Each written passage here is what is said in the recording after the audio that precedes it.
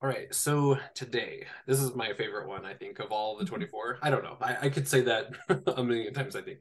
But so lecture two, and we're gonna do the first half of it. So redemptive suffering. Like I said earlier, like this is one of the concepts that like fundamentally changed me as soon as I like finally caught on to what it was actually saying. That was when I was reading Isaiah Decoded for the first time. And chapter six, son servant level, going, whoa, wait a minute. Like, this is not something that we learned in Sunday school, but yet it's so apparent all over the scriptures. Like, once you have some of the keys, it just really unlocks and unfolds and things. And so, just what are your guys' preliminary comments and thoughts before we like dive into the actual lecture itself? Like, what are your thoughts on redemptive suffering, and how has this changed your paradigm, your perspective, and things, or has it? Hmm. I love the concept of redemptive suffering. It helped me to understand things as you just expressed in it was the key that unlocked so much. And I know the natural response to suffering is to avoid it at all costs. It's almost like a reflex, a response to like, no, no, don't want to go there. To be able to experience suffering and then begin to realize, wow, this is really leading me into on a fruitful path. This is really leading me into where I need to be. So not only just to understand it conceptually, but then to begin experiencing it in real time is absolutely life changing. And I owe a debt of gratitude to Abraham for being instrumental in bringing that teaching. I was ready to receive it then. And just to be able to receive that is just, it has changed my life. Yeah, thank I you. don't know if anyone else is like me, but before I thought, oh, Christ did the suffering. I don't have to. Mhm. What I mean? Like you just lean on the atonement because what are we taught? He suffered for us, right? So then you think, I don't have to suffer. But then, and I think that's why we often question, why is this happening to me? Why am I suffering? And so then, as you understand this, then it gives meaning to the suffering. And that is what helps you endure the suffering. Right. And suffering brings you everything you need to grow and to become. The things that ultimately will bring you joy is what you receive through your suffering. And was it Paul who talked about suffering with Christ? Now I know what it means to suffer with Christ rather than feeling persecuted, right? Right. And I Right. think Right. that's why so many people think, why does God hate me? Because they don't understand the suffering, That's a right? really good point. And and maybe the suffering comes from bad things, bad people with bad intents. It doesn't come from God, but He allows us to suffer so we can turn it to our good and Right. have a purpose in it, Mm. right? Kind of like, I mean, Eve took the fruit, but God still used that for His good, right? And Exactly. He can turn anything that Satan does to us for our good and sanctify us, and which is not what he's trying to do. He's trying to thwart the plan like he did in the garden. Right. Anyway. That's And good. convince us that pain, suffering is a bad thing, right? And I like you said, Lisa, that's been really, really eye-opening to me as I've learned from Abraham um and it's interesting. You're so right. With it, Christ doesn't spare us from suffering, but he's with us through it, and it is part of that growth. And all of a sudden the scriptures like come alive, and bearing the cross and all of those things that before, again, just read right over and not realize the importance of that. So yeah. yeah, just echoing your thoughts. I've found it also very enlightening. I think I knew it at some basic level. I went through cancer about 14 years ago, and I should have been upset and nervous because I had little children, but I just embraced the whole thing, and it was really powerful in my life. And I still have. In fact, I had a lady call me 2 nights ago, coming upon this concept in her own life and wanted to talk to me how I made it through cancer with a happy heart. And I hardly ever think about the cancer anymore, but it really struck people that watched it. And where I can't really share Isaiah with a lot of people, they just immediately like, oh, you're weird, or that's too hard, or I'm not interested. If I can teach them concepts like redemptive suffering, when people are crying, why is this happening to me? It's like I have an immediate answer, and I can talk it through with them and show them in the scriptures and pray with them. And all of a sudden their burden is lighter because they see a purpose in this unfair situation that they're going through. So it's really empowered me to help other people. Yeah. That's nice. You know, I think sometimes we feel like suffering isolates us, but if we embrace these teachings, we find that we are becoming part of Christ's people and his fellowship. And it isn't as isolating. When I was younger, I thought that if everything went my way, that meant that God loved me. Mhm. Yeah. I got over that. It's almost kind of like the opposite. If everything's going right, then something's wrong. I know. Now I'm like, ooh. Yeah. Yeah, Mother. I just wanted to say with myself, it helped me understand the atonement of Jesus Christ better. I always kind of had this little thing in the back of my mind. Why in the world did he have to go through so much? Couldn't it be done another way or something, you know?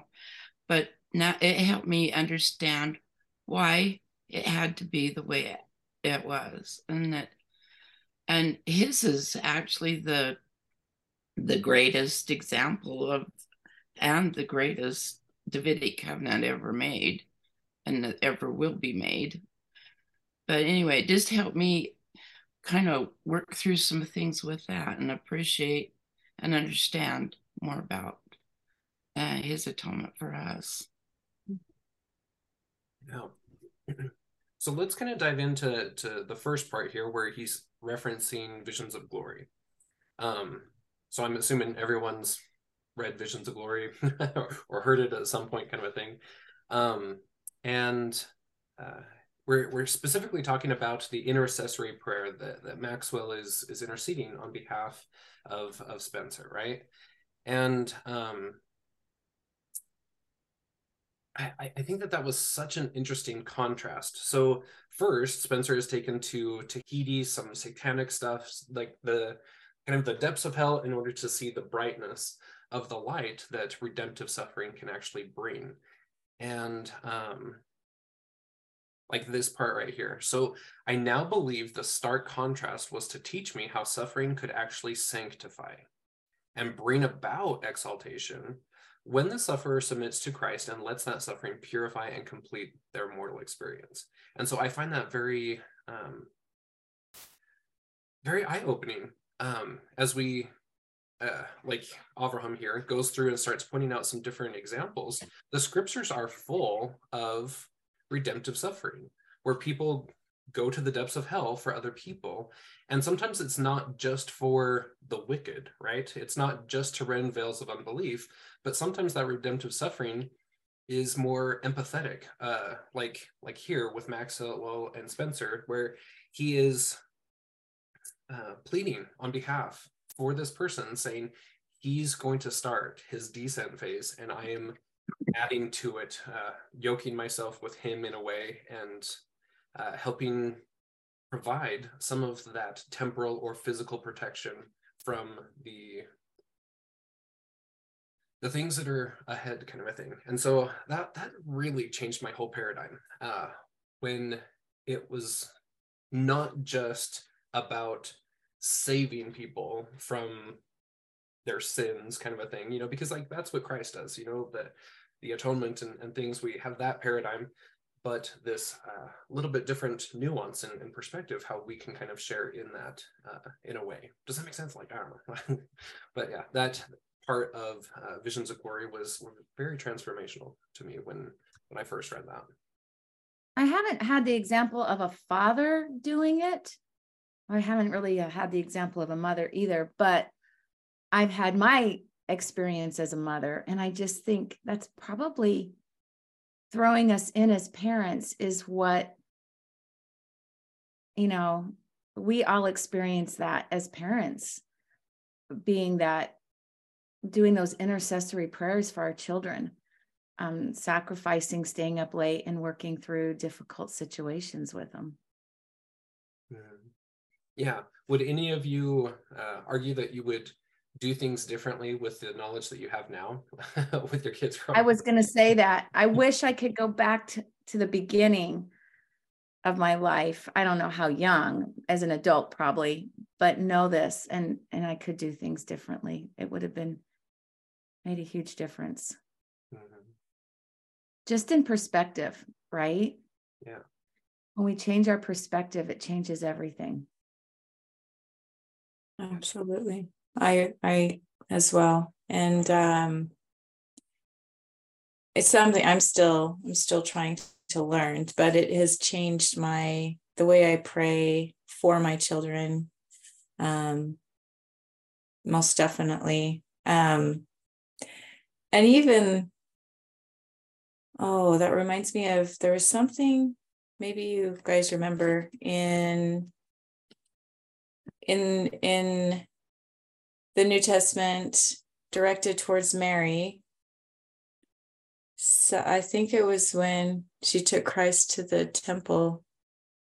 But would that be Zechariah blessing her? Anyways, he said something that, again, just, it stood out to me. Just something about like her suffering, well, this is kind of how I interpreted it. Maybe I misread it, but it was kind of like she would be experiencing the suffering Christ would on some level. I don't know, like the sword. I'm slaughtering this, but yeah, something about like the sword would pierce her too, or something like that. Okay, but that's in Luke 2:34. And Simeon blessed them and said unto Mary his mother, behold, this child is set for the fall and rising again of many in Israel, and for a sign which shall be spoken against. Oops. I just thought. Oh, next verse 35. Yea, a sword shall pierce through thine own soul also, that the thoughts of many hearts may be revealed. I don't know if I ever considered that verse. Like, wow, how applicable that is in that. And just thinking of Mary, like all of the things that she went through,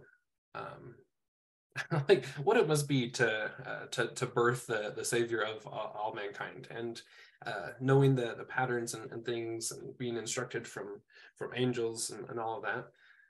Like, of course she would be fulfilling the same patterns and things. I'm just reminded of Eve. That's what I've been looking up in Genesis 3:16. After she's eaten of the fruit, remember the curse or the blessing that he gives to Eve? I will greatly multiply thy sorrow. Yeah. And I just think, wow, is that part of, that's part of motherhood, is suffering, right? For our children. I don't think it's just talking about childbirth. And sorrow shalt thou bring forth children. Anyway, I don't think that's just for moms though. I think dads are the same. that And we have that suffering and act as intercessories for our children, like I was saying earlier. Anyways, go ahead, Cameron. Just taking it on a different paradigm as well, where we have Adam and Eve as being Christ in the church in that symbolism, and the multiplication of sorrows that we have to bring people into life and things, I think is another aspect that's really been hitting me hard lately. Just really considering myself as Eve, part of the church, and fulfilling that kind of role. I don't know. That's been kind of the focus of some of my endowment experiences lately. Okay, so that brings me to something I wanted to ask, and I didn't know where to ask it. But in that same vein, then, what does this have to do with the gathering of Israel? Yeah. Just like the whole concept of redemptive suffering, right? Or specifically like the Adam and Eve thing. Just the redemptive suffering. It could be the Adam, because you were saying that Adam and Eve are like the church. As the church, our role is to gather Israel. So it could be either. Mm-hmm. How does, as I was reading this, I don't know what it was. I don't know if it was any specific thing, but it brought me to just, I don't know. I just started thinking about, how is this like the gathering of Israel? Because are we not saviors as we gather Israel? Yeah, exactly. I think Spencer is the example, the most obvious example that we have of what that's going to look like to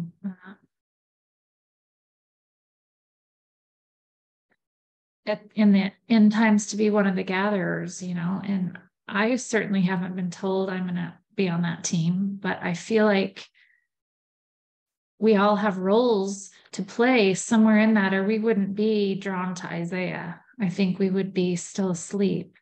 And that's where the camaraderie with all of you come. I think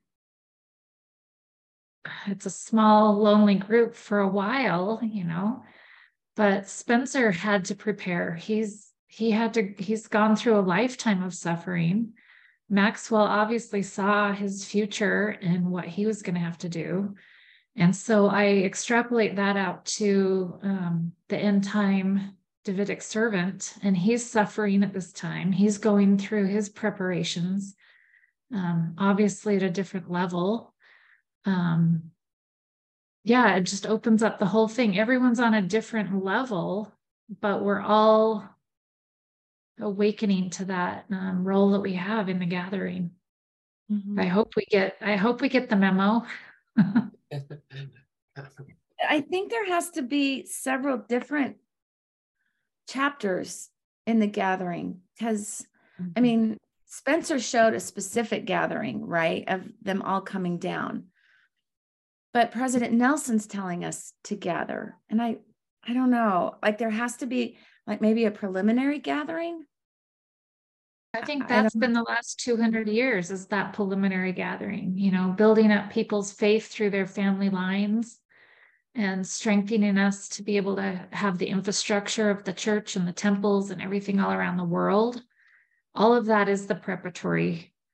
But Isaiah is pretty clear. It happens quick. Like, yeah, it's an immediate thing. That's why I'm always so curious why no other prophet, at least in my lifetime, has put such an emphasis on the gathering of Israel as President Nelson has. Like, what is it about right now? One of the things that I have been pondering off and on, and it somewhat relates to this, what we've just been discussing, is I look back at the time of Joseph Smith, and the revelations that he received were such a explosion of light, such an outpouring from the heavens that was just so out of the ordinary. And I feel like it's taken us generations to really even be able to begin to assimilate what he was telling us, what was happening. So I think that like Shalisa said, that we are in the process of becoming collectively and individually a people who can prepare the world for him. And it began, but it's literally an ongoing generational process. We are standing on the shoulders of those who sacrificed before us. So that's something that I ponder from time to time, because I feel like it's taken us a long time to be able to get to where we are. I think that, let's see if I can express this the way I feel it. I think it's wonderful how the Savior trusts us enough to help with this proxy suffering, being a proxy savior. I think it's twofold, maybe even more than that, but we're helping others, but I think he's teaching us how to be gods, you know. I think it's part of that overall process. And in that part where I was talking about Elder Maxwell, he made the comment in there that without being proxy saviors, you will never be exalted. I mean, we can be saved, but we're not going to be exalted. And those who are exalted are those who continue on to build other worlds. And we need to know all these things. You know, I think it's a training ground for us as well. But I also think that we're being awakened to this because he needs us to, you know, he's really counting on us to follow through on this and become, because it's really us. He's talking about becoming the 144,000 that are going to help with that end time gathering and becoming translated and stuff. Anyway, that's. And kind of referencing like the progression of the church and things, you know, throughout the restoration and how things have recently changed and stuff.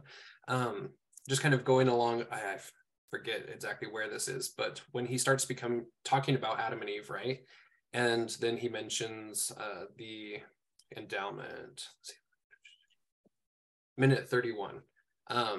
So it's interesting there where that Davidic covenant relationship or that Davidic covenant language has changed over time, right? In our own endowment throughout the restoration. And it's interesting the progression that it's taken. It's come in steps, but each step is a very marked change of status, of level, right? Like we can see that the church, Eve, is ascending by which law she is receiving, kind of a thing. And I thought that was very interesting that he's pointing that out. I mean, although he doesn't delve into it for obvious reasons, but that watch Eve and consider yourself as Eve being the church. And we can see a definite progression in where the church has been, is, and where it's heading, and becoming queens and priestesses to the Most High God in our covenant relationship with Jehovah there. I think that's just so telling of, I don't know, kind of like letting us know where we're at, kind of a thing, even though a lot of people will balk at that idea. But probably, you know, the ongoing restoration was what President Nelson called it. Mm-hmm. And I think that's a sign of truth and growth, because that's what we're all doing. We're all becoming collectively and individually. And some might say, well, the church just changes its mind, or it just does this, or it just does that, and may look at it as being a way to detract from what is actually really happening, which is we are all ascending together. Mm-hmm.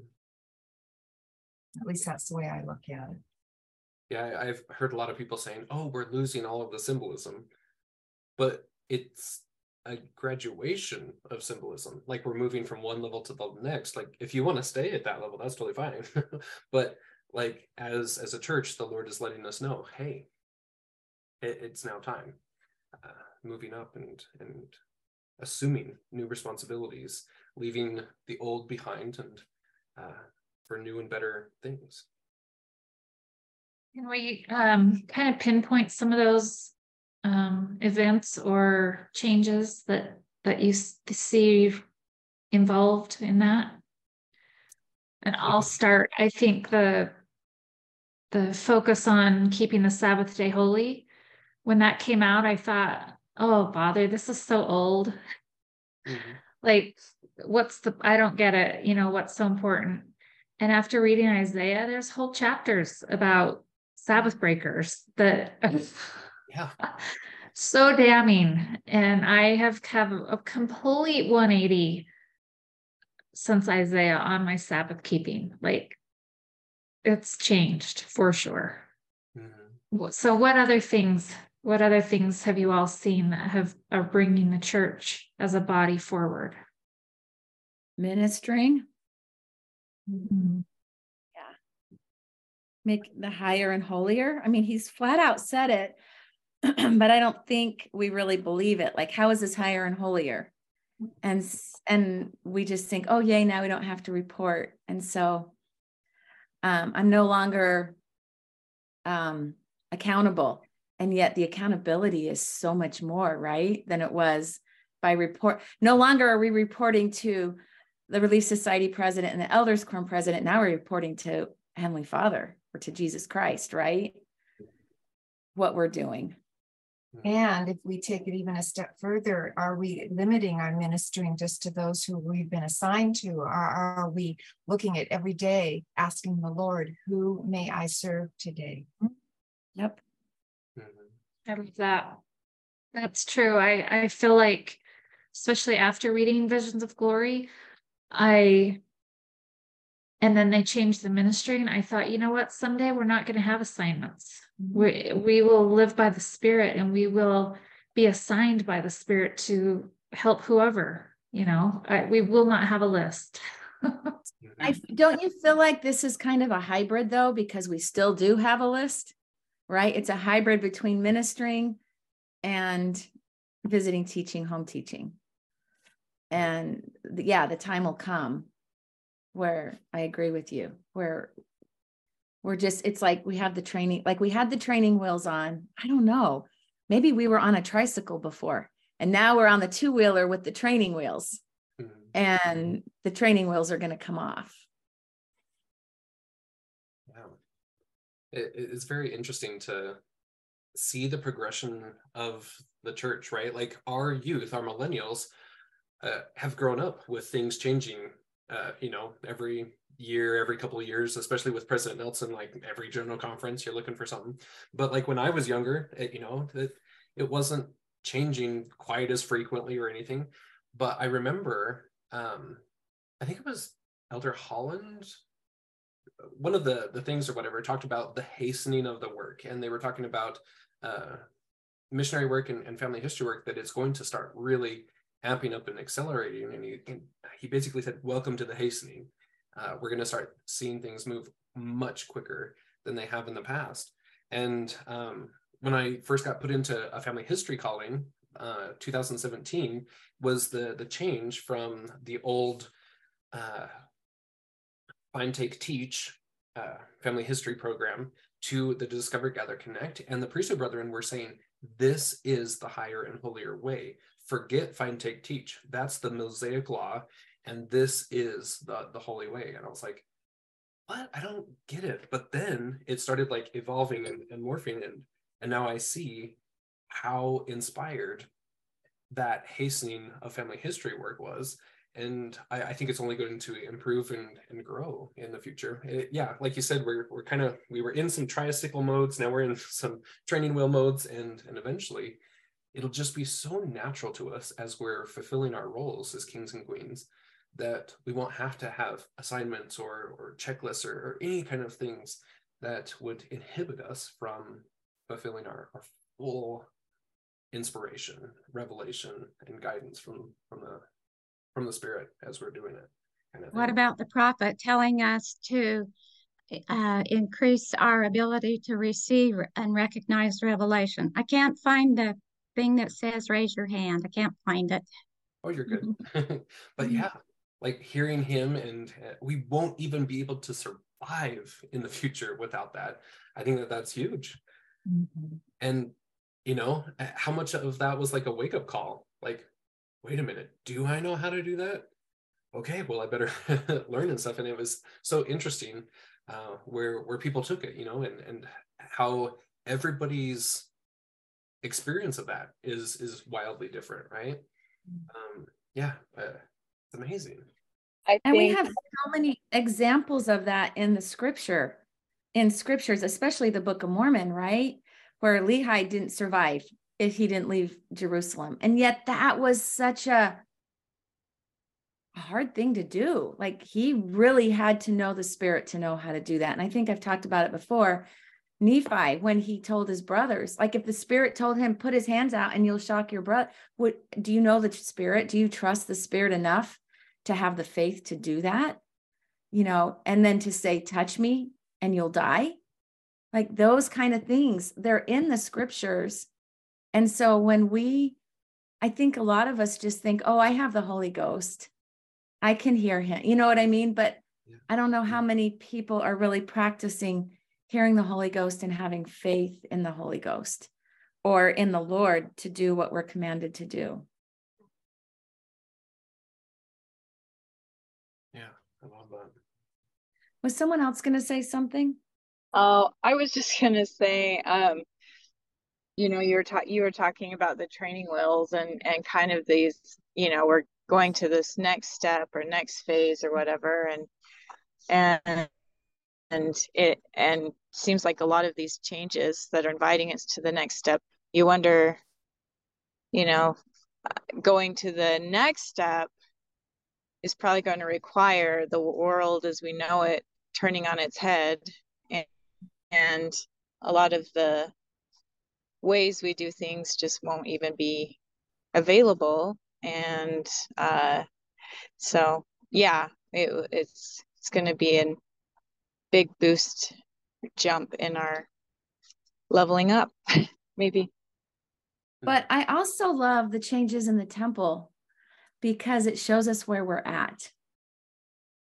Where, like for me, that's like not a timeline of when the Christ returns, but it's kind of a timeline, right? Like we don't know exactly still, but we can see where he's bringing us as members of the church, as endowed members of the church, where we're going and where we're at. And yeah.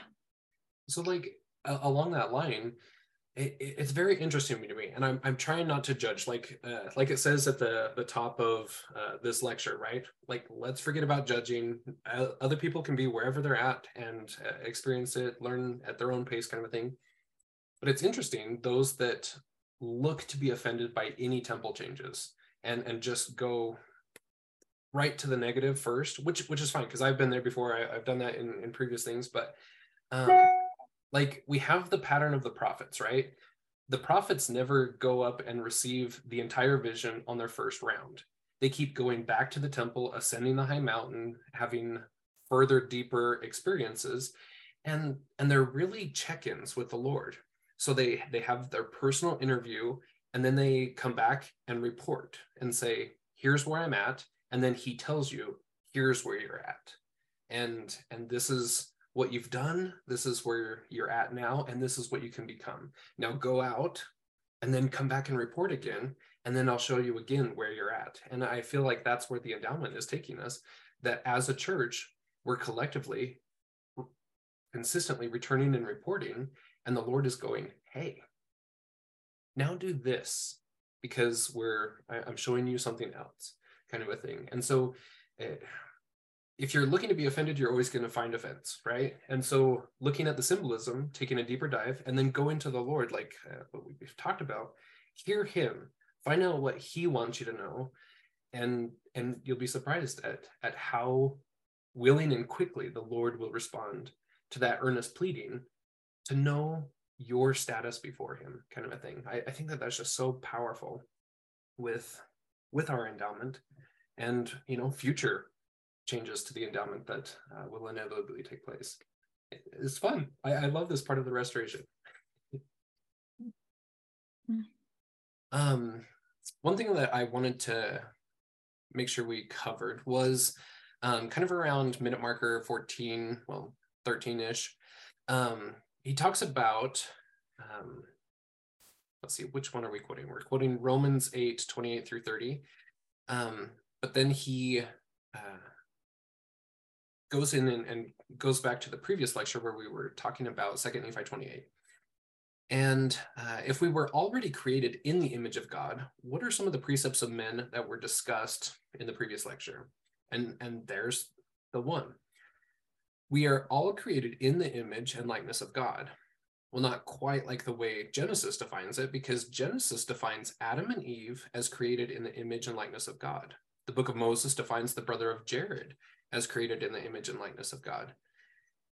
They had reached a certain spiritual level where indeed they were in the image and likeness of God, the Father.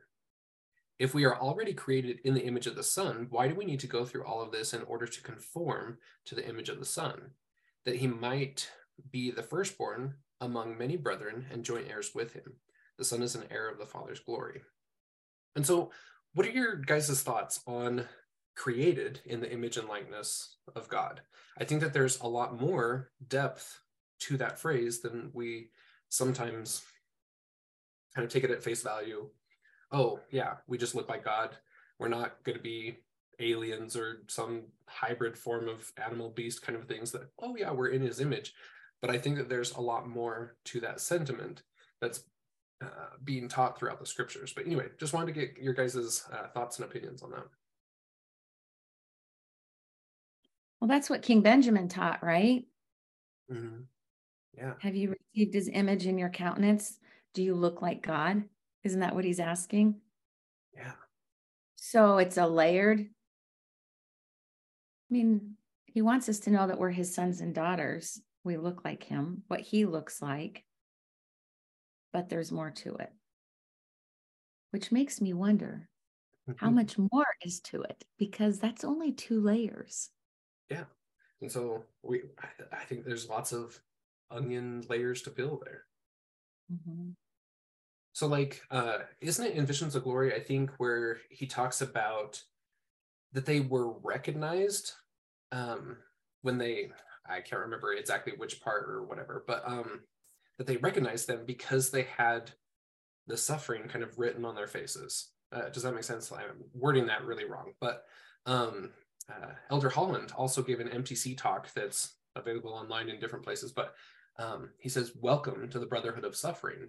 And here is where we start recognizing each other, and you can almost see it on people's countenances, right? Once you're spiritually in tune, you can be like, oh, you've went through hell, and I can tell that you've come out on the other side, and you can just recognize people's descent phases, even though you might not know details of it, but you can just tell people who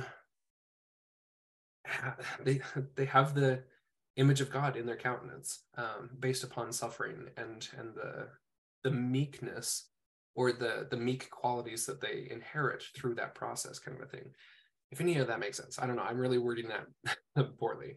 I think I understand there's a distinction between someone who's just talking about something and somebody who embodies it. Yeah. There's a depth to a person, and I think it's a godly depth, because when you've partaken of suffering, even in a small degree, you are becoming more godlike. And so that depth is very apparent. Even when you're speaking, they can tell, people can tell, they will be drawn to what you're saying because it carries something in it that is convincing, more convincing than somebody just talking about it. Mm-hmm. I think it also, oh, sorry. Oh, go ahead. Real quick, I think it depends on how you take the suffering, how you go through it. You know, there's some people that turn bitter and ugly, and others that submit, you know, whether they understand they're submitting to God or not, but they submit to it and they become meek and lowly and humble. So I'm going to get just a little vulnerable.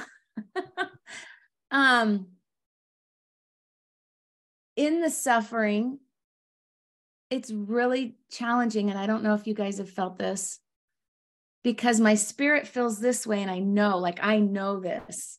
And yet the body, like bringing that physical body into alignment with the spiritual, right? And not, I don't know. So let's just say, because it's an easy one to say, getting offended. Like spiritually, my spirit knows I don't need to be offended, but my body is like, yeah, you know, not just my body, but like that emotion, that psyche, that whatever. Just there's all sorts of suffering. That's just an easy one to say, but just bringing that physical body into alignment with the spiritual, that is the challenge, I think, at least for me, is understanding how can I bring this all in alignment. And I know what the spiritual things are, and yet why do I feel this way still? And trying to just learn to let that go, or, you know, and I think that's human nature. Everybody reacts that way to this situation or to this whatever, this experience. And so it is a human nature thing. And yet why can't I just work through that? Why can't I just let that go? Because I know spiritually, like I literally know. I don't know. I'm just saying. Yeah. Have you guys felt that way? Do you know what I'm talking about? Do you? Yeah, all too much. So. Yeah. I figured, but that's the hard part, is just learning, because that's the natural, like narcissism. Every narcissist does the same thing. It's like there's no surprise. Mm-hmm. And so it's just funny. It's like Satan never changes, but it's got to be the human nature that this is the way that you act. And this is what caused the narcissism in everyone. And yet they all act the same. And so if I know that I'm acting that way, why can't I just change it? Why can't I change those reactions to how I understand spiritually? Is that making sense? Mm-hmm. Yeah. Okay. Yeah, let's go Leslie and then Mom. Hi. As we're all talking about this, I'm just sensing it has everything to do with love. And I mean, I think that's what some people, I think, come to earth with God's love intact in them. But I think for a lot of us, it's that learning to gain that. And when you're talking about that, Alethea, I'm thinking that we want to have our heart know what our head knows. And, you know, I think that's the name of the game if we want to call this earthly experience a game. I think it's more like a school probably than anything else. And yeah, I think when we see the suffering on people's countenance, like you're talking about, Cameron, it's having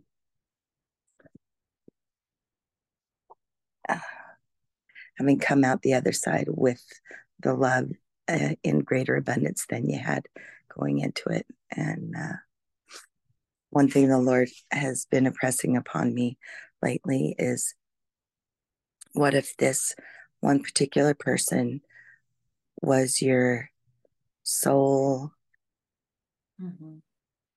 schooling curriculum? And how would you do if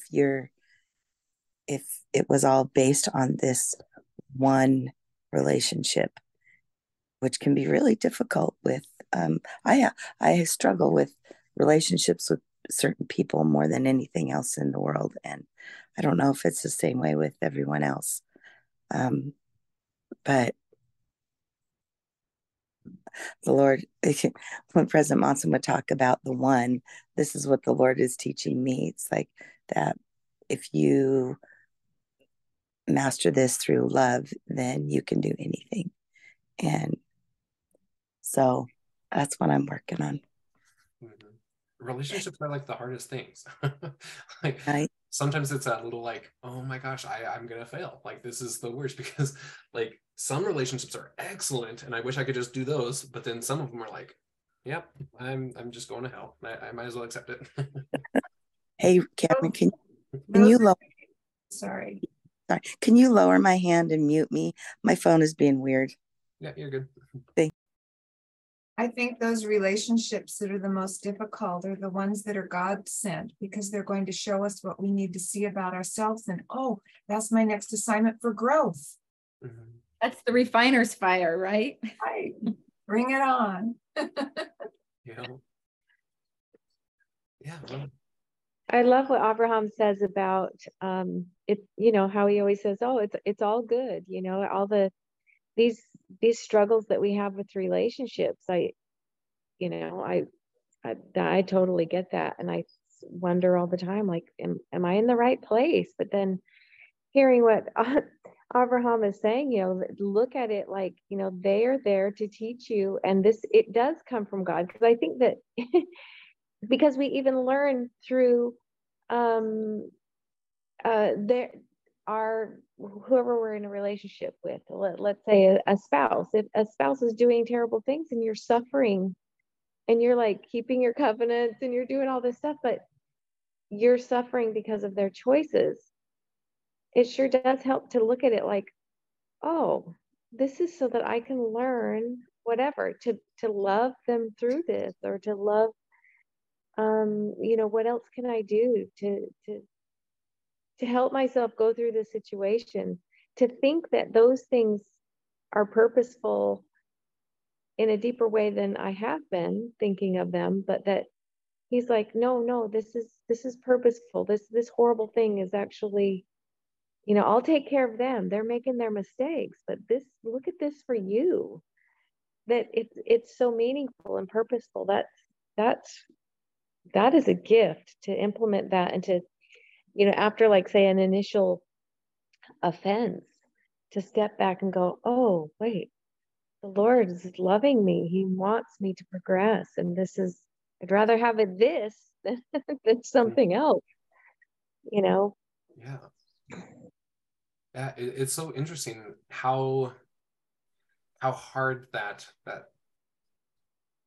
process is, right? To be able to see people as God sees them, until we get kind of a bird's eye view of the situation. Because like we can always look at somebody else's relationship or patterns or whatever and be like, oh, this is what they need to do, but we have a hard time doing that ourselves. And so that's kind of the pattern and purpose of prayer, is to go to the Lord and say, okay, remove my emotions from the situation and give me the overall vision. Like, how do you fix this and be able to see things in a whole new light?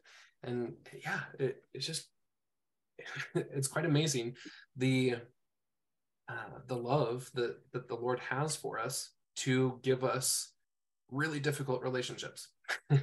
It's not just going to be easy. And suffer with us through them. Poor Darlene's had her hand raised forever. I'm just enjoying all the comments. But I wanted to just mention like how learning about Isaiah's ladder and how that works was so intriguing to me, and it just filled in a lot of blanks.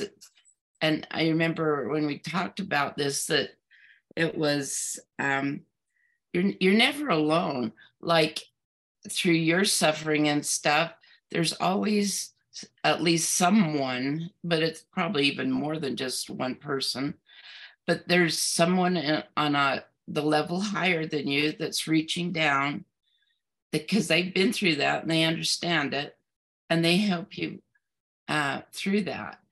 And it's our responsibility, whatever level we are on, to reach down to anyone that's on a lower level to help them, because we understand the level that we're on.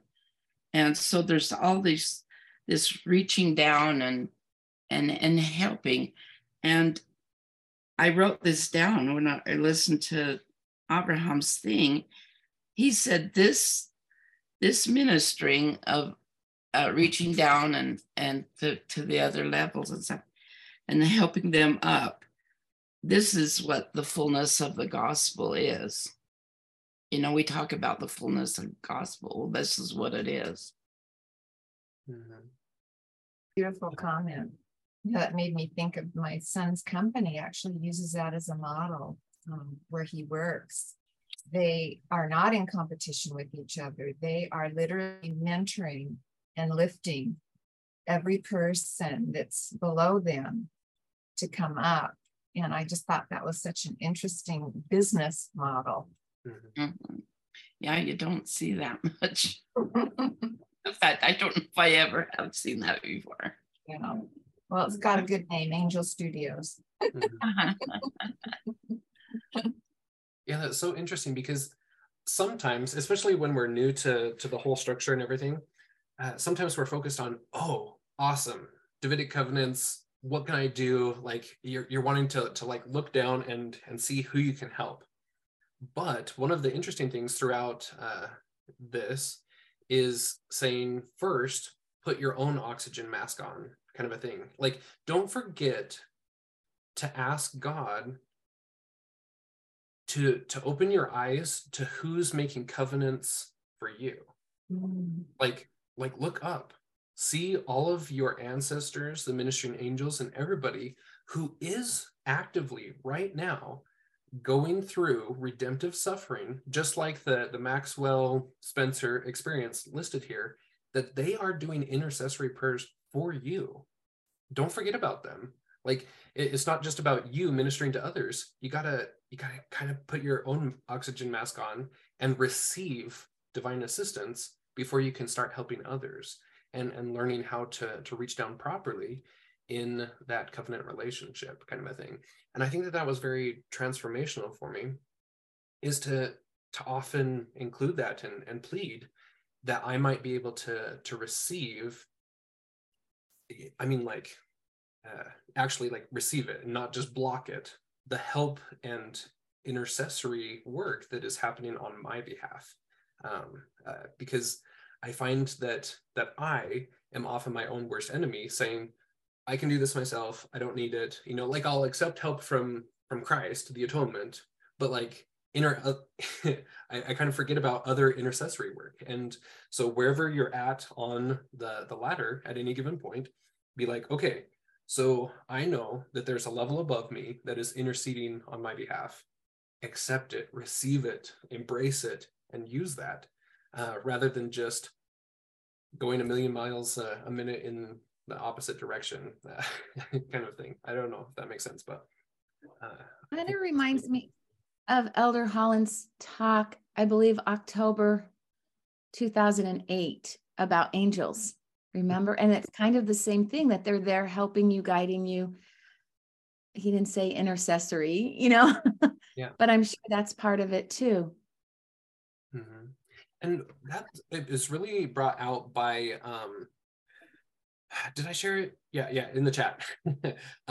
So this podcast or whatever has been really interesting. Somebody shared it with me last week, and well, a few weeks back, and I finally got to it last week. But he's going through his experience with a near-death experience and showing kind of intercessory work in a new light and things. I highly recommend it. There's some things that I'm like, wow, that's kind of different, but there's so many things that are very similar, and just kind of taking all dreams, visions, near-death experiences, and just going to the Lord with them, talking about the different things that pop up in there. But this one's very interesting, where he's like what we were just mentioning there, and kind of getting a new perspective or paradigm from that redemptive suffering. I find that podcast very interesting that way. I know our time's almost up, but I kind of wanted to talk about land, the promised land. Mm-hmm. And that's around 33, it's right above 33:22 minute. Uh-huh. Anyways, maybe it's just because of where we're at. Like I had mentioned before, I don't know if it was here or Hebrew class, that we kind of want to buy some land and have all our kids live on it and work together and have a little Zion there. But I don't, like our house, we've gotten it the way we want it to be. And, you know, I don't know what's going to end up happening. And I'd always kind of thought that my kids would end up having to come live in our house with us because it's a big house. We don't have room for all of them, but we would do what we have to do, right? We'd make room. And we have planted a little orchard. We have a little garden. We have grapes. We have berries. We have, you know, anyway, we're not allowed to have chickens, but our community, our HOA, we have a pond and we have ducks everywhere. So I'm thinking, doesn't say we can't have ducks. Maybe we'll just have duck eggs instead of chicken eggs. But anyway, it made me think as I was reading about this, and it made me think of Lehi and his promised land. If where we each live, if that isn't our promised land, and how to protect our land. Like, I know that it's a big picture too, but I just couldn't help but think, can we claim the blessings on our promised land where we live? Yeah. That's such an interesting principle, isn't it? And like, this was a report I did long ago at Rexburg or whatever, but they were, the assignment was to take a look at the Gospel of Luke and see the difference between temple and house that Luke is really striving for there.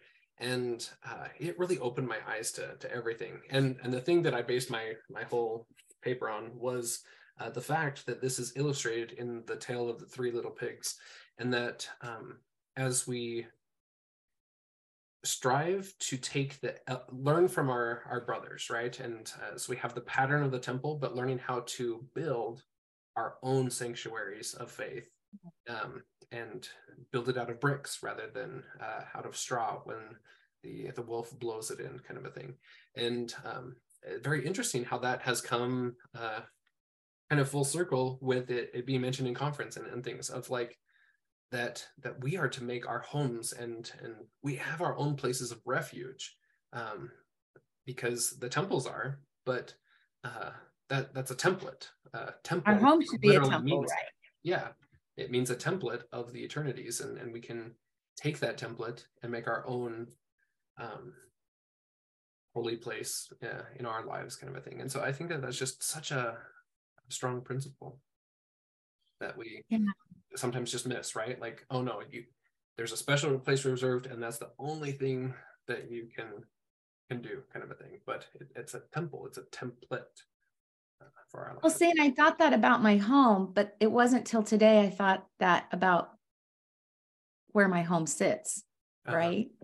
And I chose that home, but I felt like the Lord directed us to it.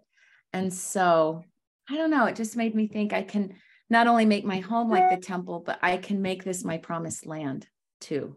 Yeah, I love that. Makes me think of like President Nelson's 5 points: to bless, guide, protect, strengthen, and heal. And those are things that we can do to fortify our promised lands. Yeah. Friend, I know we're out of time, so I don't expect to go anywhere with this, but I want to introduce a question that came to my mind as I read over this. And it's in the minute. Maybe we can, if anybody has anything to share, they could post it on Your Learning Zion or something. But it's the minute 9.50, where he talks about our bodies are able to rise and ascend to that high level and vibrate on the level of our spirits. And what happened for me was when I read that, I began to wonder about our spirits. Our spirits are inhabiting a body right now, our physical being. And I was wondering, do our spirits ever become unhappy because of the choices that we're making? Do they become deformed, even contorted, or do they always remain pristine?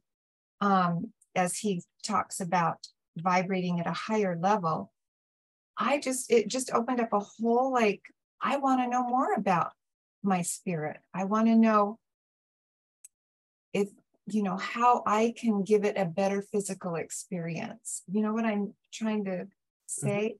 Mm-hmm. How do we harmonize, and how do we conceptualize what our spirits actually are? So if anybody has any thoughts on that, I know we're out of time, but if anybody has any thoughts and wants to pick up that thread later, or would like to post on Learning Zion, I would be very interested to hear what you others think about that. I just think that that's where a lot of suffering comes in the world, is when our spirits and our bodies are out of alignment.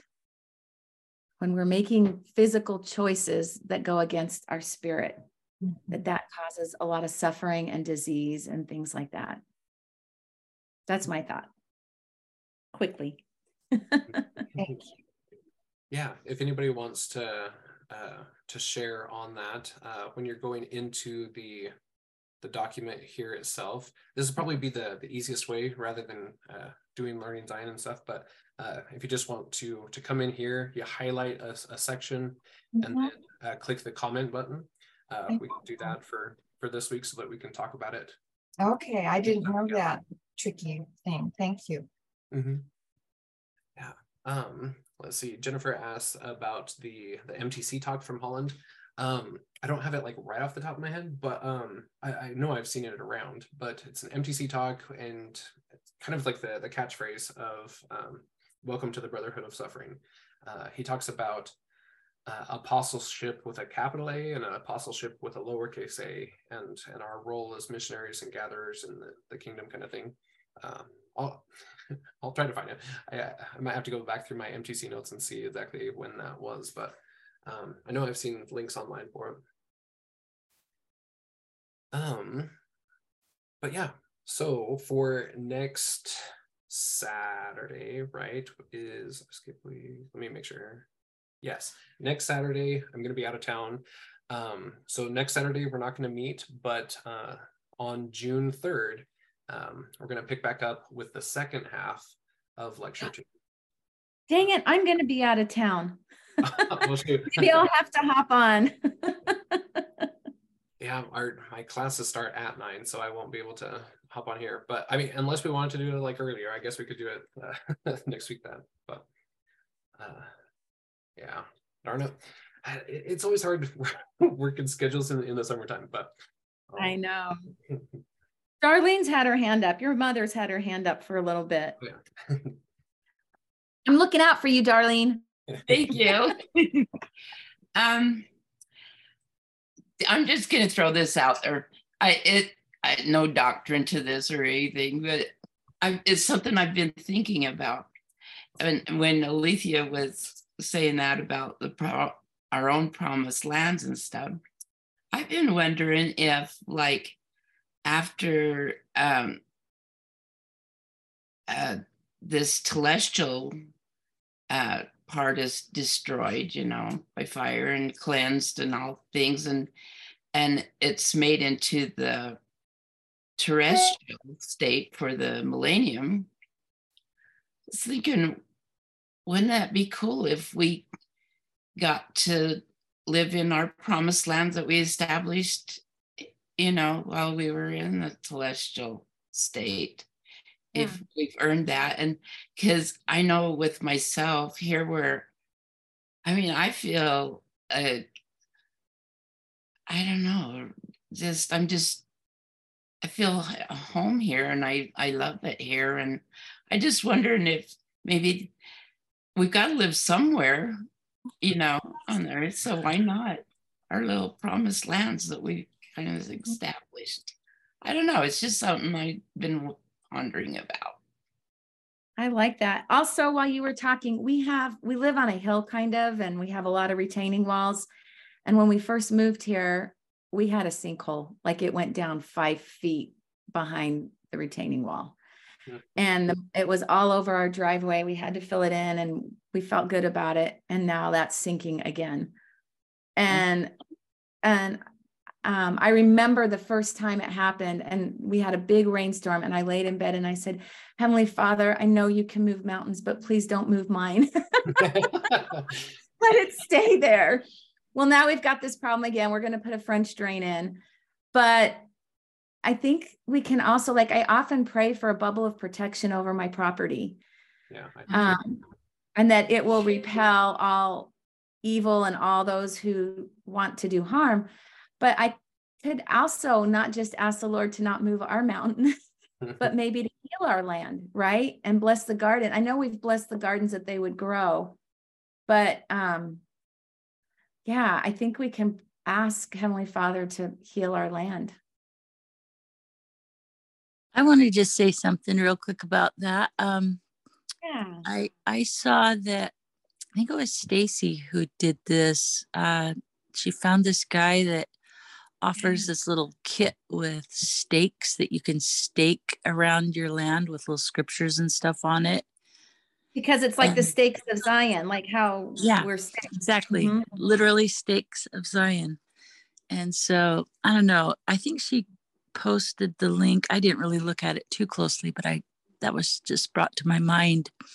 Yeah, I think she posted that a couple of weeks ago. So she actually sent it to me in a message last week and sent me a little voice message, and then she posted it. So I think it was last Saturday. Yeah. I think it was. Anyway, yeah, I'd forgotten about that. I need to go back. I need to do that. That you write scriptures on your stakes and put it around your property. Right. And then she said that he goes around and does that. And this town found out about it and said, would you please post it in our town? They were really crime ridden. And so he went around and did that. And their crime was like dropped drastically. And so I had just been telling her about some trials that I've been having in my ward. And she said, maybe you should do that on your ward or stake boundaries, post in stakes around. And she goes, maybe that will heal it. Yeah. Interesting. Yeah. It is interesting. That in the Blessings of Abraham book that we read, he talks about the ordinance of walking the perimeter.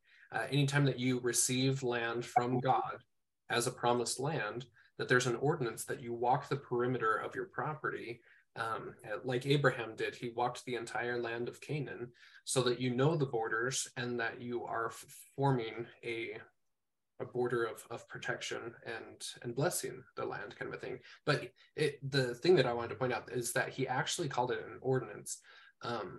Abraham did. That it was the ordinance of walking the perimeter. And I wonder if that's the same kind of principle here with like the stakes of Zion, and a pattern for us in the future. I'm still reading that book. It's so good. It's so good. What book? The Blessings. I didn't get in on the very first book study. And now when I don't have time to go, all the studies are kind of stopped. So I'm like, I'm just going to go into Learning Zion and do a book study. And so I didn't realize you had put the audio on it, because I did try to go buy an audiobook of that, and holy cow, you did the audio. Yeah. You'll notice sometimes I'm listening to it 8-9 times. It's because I keep falling asleep at night when I'm listening to it. Cameron, anyone can go to Learning Zion, right? Or do you need to give them access?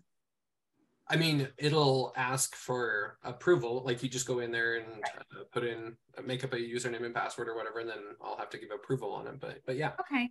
It's mostly just to stop spammers. Like every single day, I block like 25 Russian spammers from entering the website.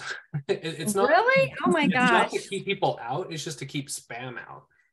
But yeah, anybody's welcome to it. Because denied or something, let me know and I can manually put Maria was asking, and I gave her the website, and I just wanted to be sure.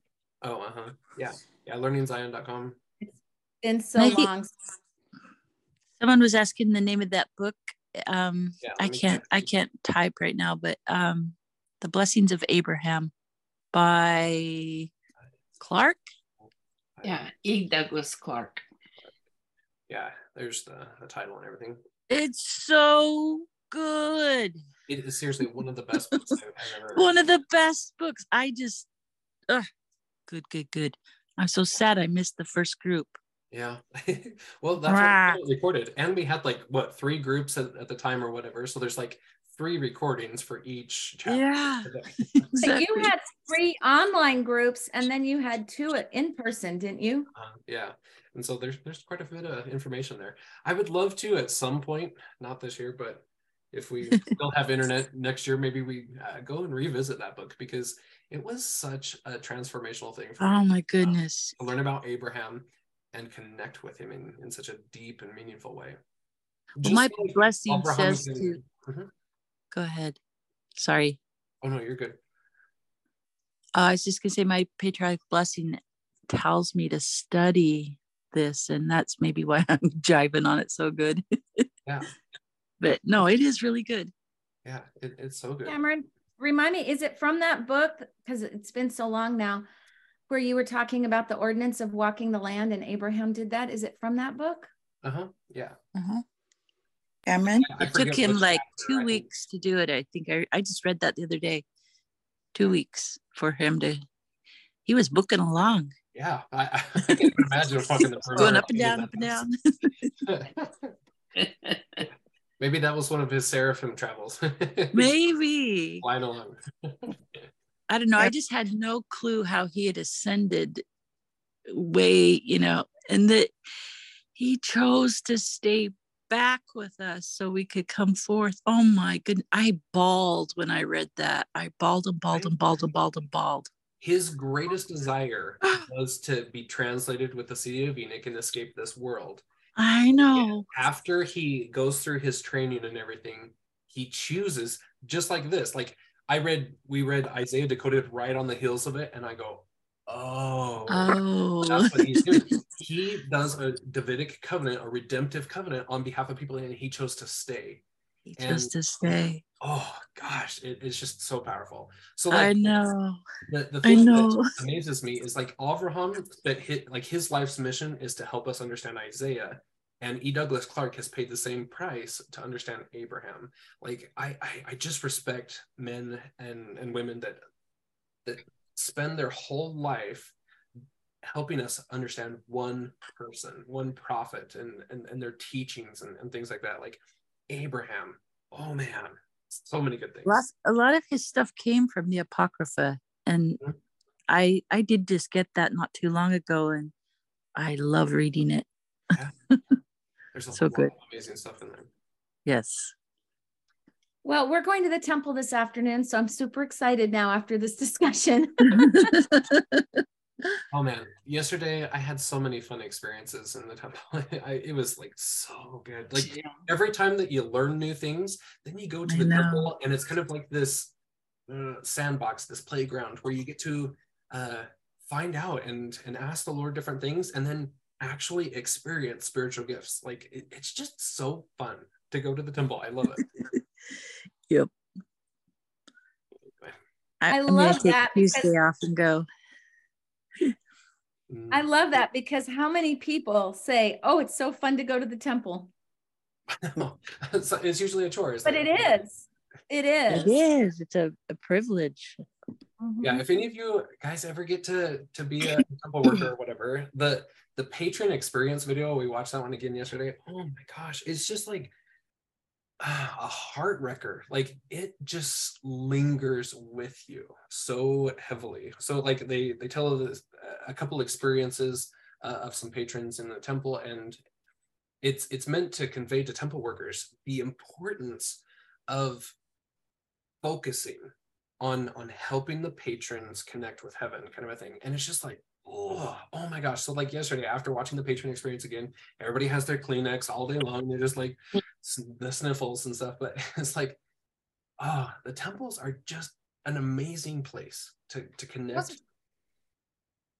Those must be newer videos, because I didn't see that when I was a temple worker, but it's been 11 or 12 years.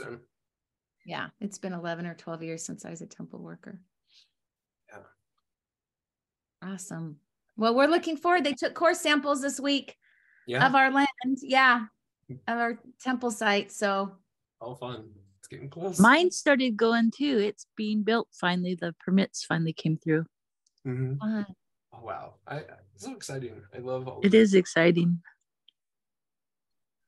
All right. Well, we should probably let everyone go. we usually don't have time, don't we? Cameron, I was just wondering, since we have a few that are just new, if you should just step them through learning Zion and how to maneuver that through there, stuff. I'm gonna hop off. Bye, guys. Yeah, Bye. anyone that needs to go get ready for the temple. Right. Bye-bye. Bye.